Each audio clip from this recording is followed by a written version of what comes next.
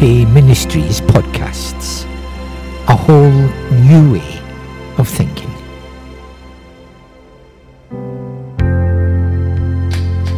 Episode 119. Part 1 of the talk given by Jim McManus, entitled Living by the Word of God. Thank you very much, Chris, and I'm delighted to be here. And our theme this morning, how we begin to see ourselves.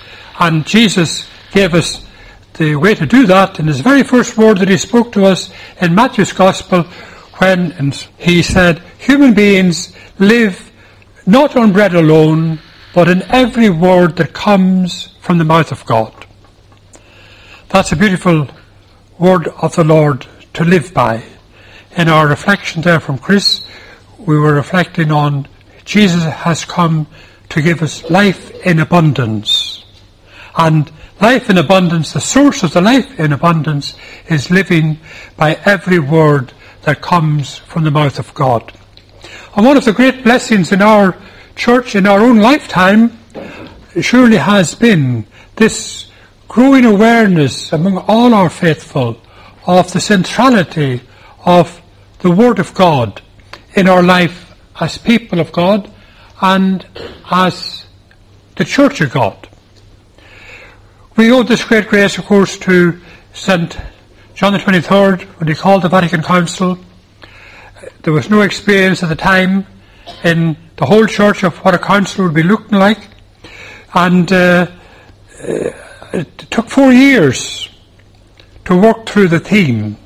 And one of the major documents from the council was, of course, on the Word of God, on the place of the Word of God in our lives as individuals and as a church.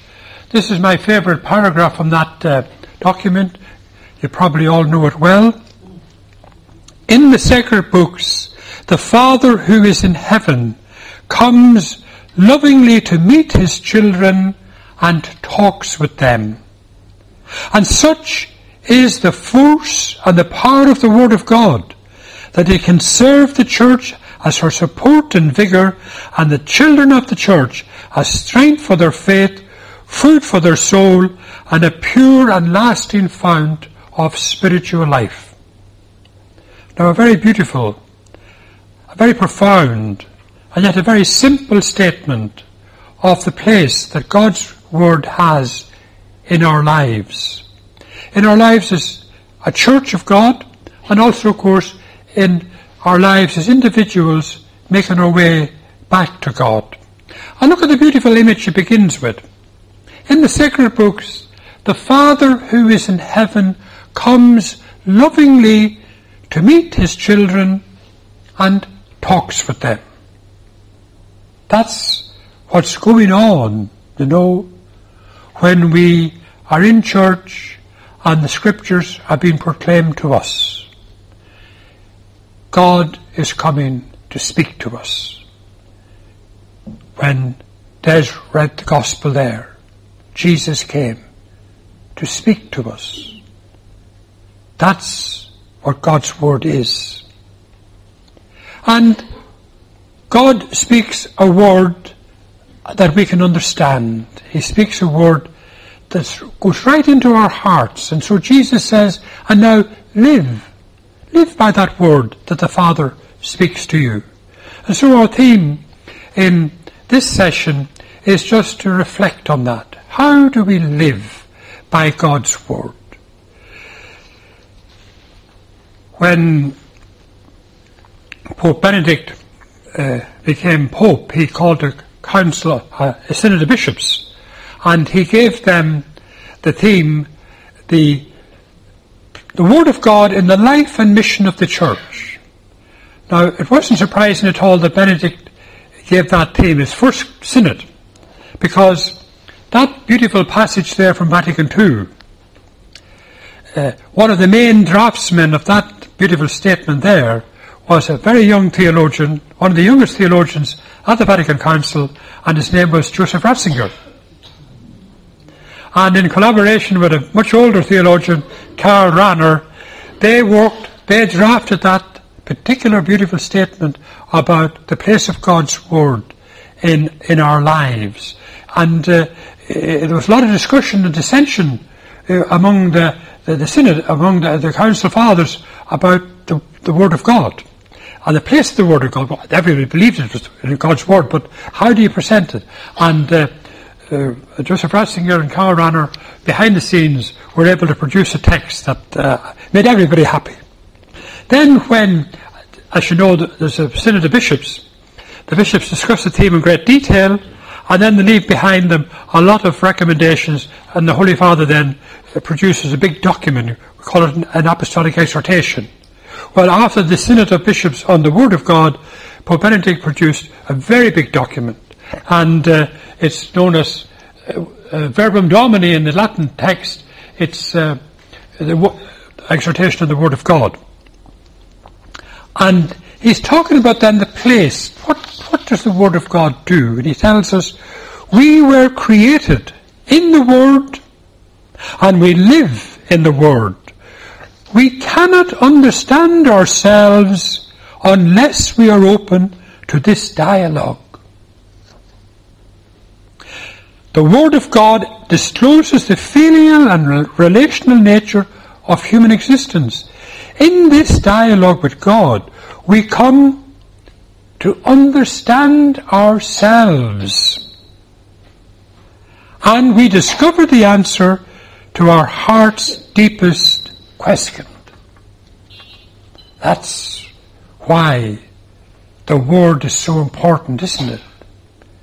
We cannot understand ourselves unless we are in dialogue with God's Word. Now, all day long, you know, we're in dialogue with some Word. All day long. There's not a waking moment that there's not a dialogue going on inside you. And sometimes it's not always with God's Word we're in dialogue. Sometimes it can be a dialogue with a very nasty word that somebody spoke to us. And then we can begin to live by that nasty word instead of by God's Word. Benedict, of course, too, gave us this beautiful way of seeing our who we are as His church, God's church. He said, the Word is not simply audible. Not only does it have a voice, now the Word has a face, one which we can see, that of Jesus of Nazareth. So when we talk about the Word of God, we're not just talking about a written word or a spoken word. We're talking about the very person of our Lord Jesus Christ. As St. John said, the Word became flesh and dwelt among us. That's why we try to have this very warm and loving relationship with the Word when we open the Word or when we hear the Word of God being proclaimed in the liturgy. It's so important. It's a person. It's the person of Christ who's now among us. That's a very necessary renewal in our church, isn't it? To have this new awareness of the Word of God being proclaimed to us in the liturgy. And Benedict then says, here we are set before the very person of Jesus. His unique and singular history is the definitive word which God speaks to humanity. So when we sit, say, in our Sunday liturgy, and the Word is being proclaimed, it's not just in the presence of the one who's proclaiming the Word we're sitting. We're sitting in the very presence of Jesus. Now, sometimes, we have to make that adjustment. Because maybe at times we say, oh, she speaks up, I can't hear a word he's saying. No, we're sitting in the presence of the very person of Jesus.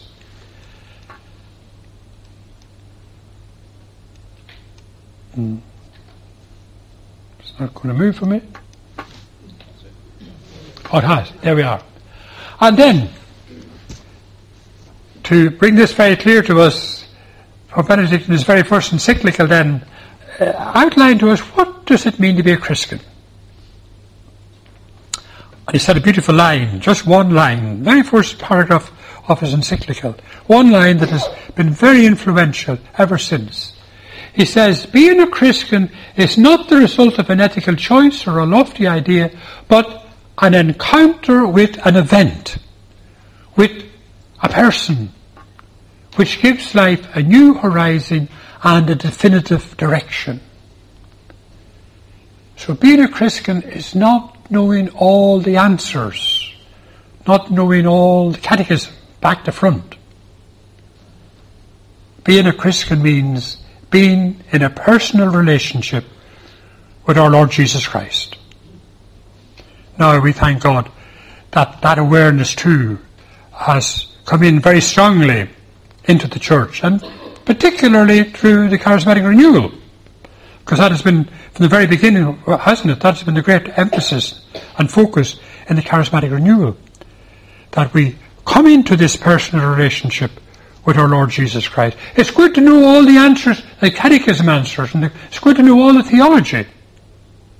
But that is not what it means to be a Christian.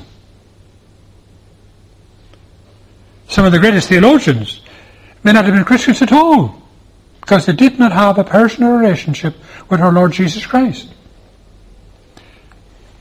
I used to give missions years ago with a confrere, God rest him, he's dead now, but he was born in India, and of English parents, and he went to school in India, went to the Christian Brothers School, and the sixth form, he always told this story, the sixth form, the boy who always got top marks in religious knowledge, top the class, every time, was a Hindu boy. He knew all the answers in the Christian catechism, but of course he didn't believe in Jesus at all. So, we can know the answers and give the correct answers, but do we know the person of our Lord? That's the great grace that's in our church today, thank God. And so Benedict says then, it's a pastoral priority, puts it this way. It is decisive from the pastoral point of view to present the Word of God in its capacity to enter into dialogue with the everyday problems which people face. The Word of God then is not remote from our problems. The Word of God is spoken right into our problems. And so he continues, we need to make every effort to share the Word of God as an openness to our problems, a response to our questions, a broadening of our values, and the fulfillment of our aspirations. So, in the Word of God, we have everything that we need for our life, for the renewal of our church. I think it was 1990 or 1991, there was a big conference, an international ecumenical conference in Brighton on evangelization. As you may remember, the 90s was the decade of evangelization, leading up to the millennium. And there were about 5,000 people from all over the world at that conference. They say there were more of the Pentecostal type churches attended that conference than any other event, because some of those groups, of course, wouldn't come to a conference if there were Catholics participating. But they all came to this big conference. I was one of the speakers at the conference, but I got to hear some of the other speakers as well. And one man I got to hear was a Coptic Christian, a bishop, a Coptic bishop. And an Orthodox Copt, not there are Copts who are also in communion with us, but they're Orthodox Copts. Anyway, he was a surgeon in lay life, and then he became a monk. And because in the Coptic church, in the Orthodox Coptic church, all bishops have to be celibates. So mainly all bishops then have been monks. So he was taken out of the monastery and made a bishop. And then he told us this story about the Word of God.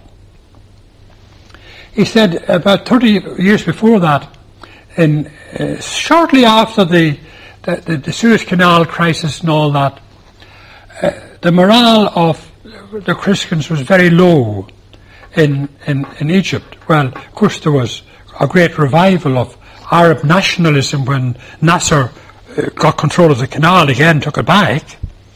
And then there was also the re-emergence of Islamic fundamentalism. And so the poor Coptic Christians were feeling very marginalised. Of course, as Christians were all second-class citizens anyway in that Muslim country, but now it was even intensifying. And the Bishop of Alexandria at the time, Coptic bishop, was praying his heart out, asking God, how can I raise the morale of the people? And then God said to him one day very clearly, teach the people the Bible. So, okay, God says you better do it. So that very Sunday he announced in his cathedral, this evening at 7 o'clock, and from now on, every Sunday evening at 7 o'clock, I'm going to teach the Bible for 1 hour. So he waited. 50 turned up, then 100, then 500, then 1,000, then 5,000. And then the other Coptic bishops took this up.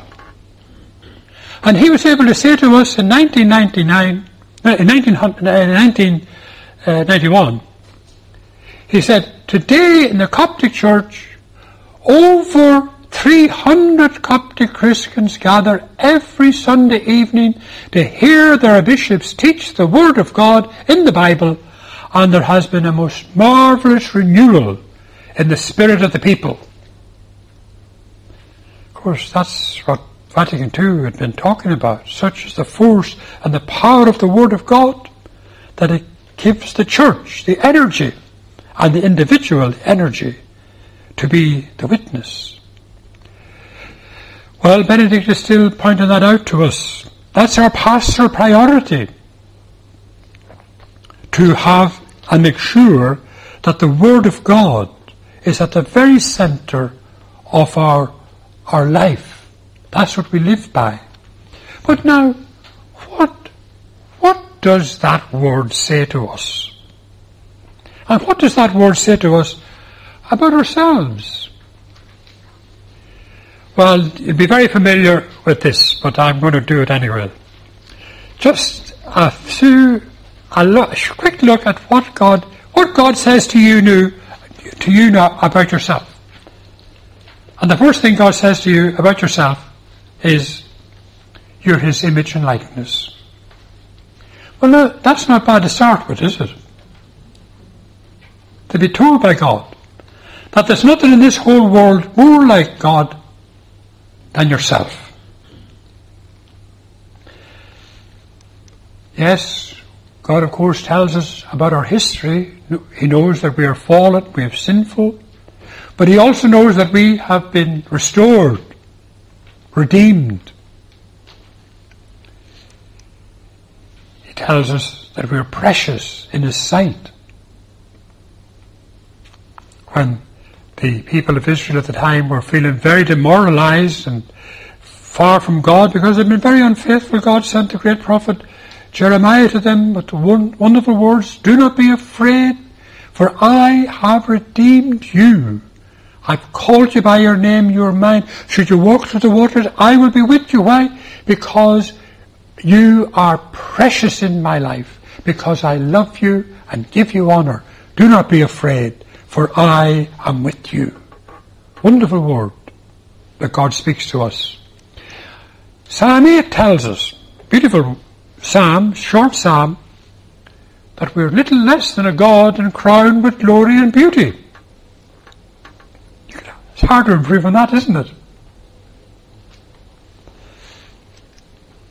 Jesus told us we are reborn of water and the Holy Spirit. And St. Paul tells us we're God's temple, the temple of the Holy Spirit. In our language you say, you're a walking tabernacle. That's who you are. And then Paul says, we are God's work of art. God couldn't have improved on you, you know. And lots of people often think God could have improved on them. But God made you as his perfect work of art. We're the body of Christ. That's who we are. Now take a look at that. And how does that make you feel about yourself?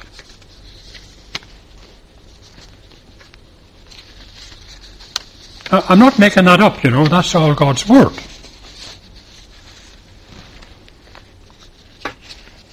You're looking at yourself when you see that. No, that's your mirror to see yourself. To see yourself as God sees you. And don't believe the distorted mirrors that you often go into in those places where you see all kinds of distortions of yourself. That's your true self. Now, of course, in the Greek church, they've always kept the distinction very clear that we didn't keep clear at all in the Western church. The distinction between the image and the likeness of God. We kind of fuse the two, don't we? But the Greeks were always very much more analytical about this, and they always said the image of God is always there, and that is perfect. The likeness of God is concerned with the way we live, our behaviour. And sometimes, of course, our behaviour at all is not God-like. Sometimes, in fact, we often hear the English word, that was a very ungodlike thing to say or ungodlike thing to do. The likeness of God is in the way we live. You know, that beautiful video we saw there about love. The likeness of God is always in love.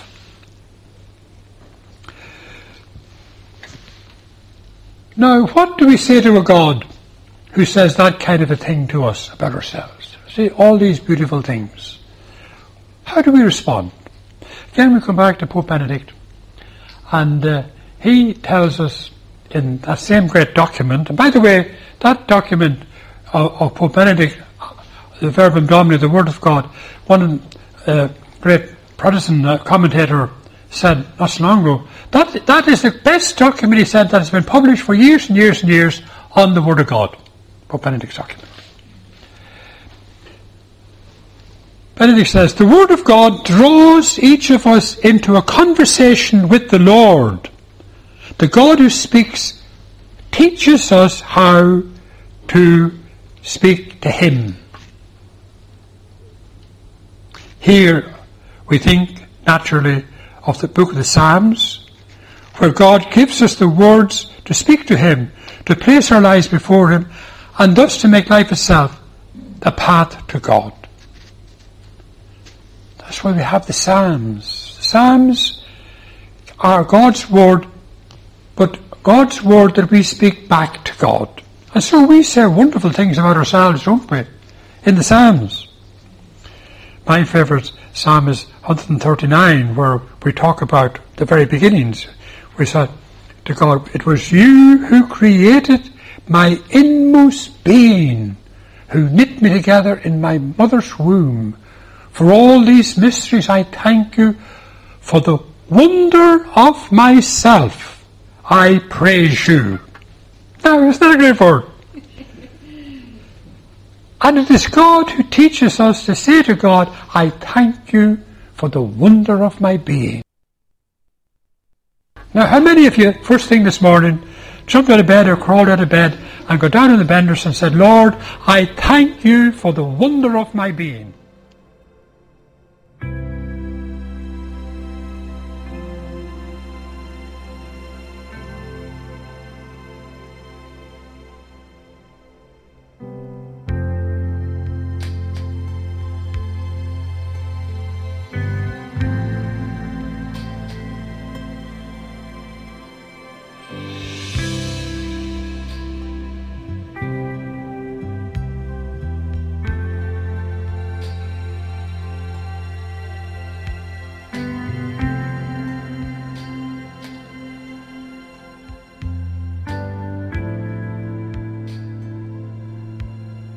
So thank you for taking the time to listen to these episodes. Our prayer is that as you listen and reflect on these teachings, that you'll be encouraged to continue your journey to maximise your potential to have a good and a happy life.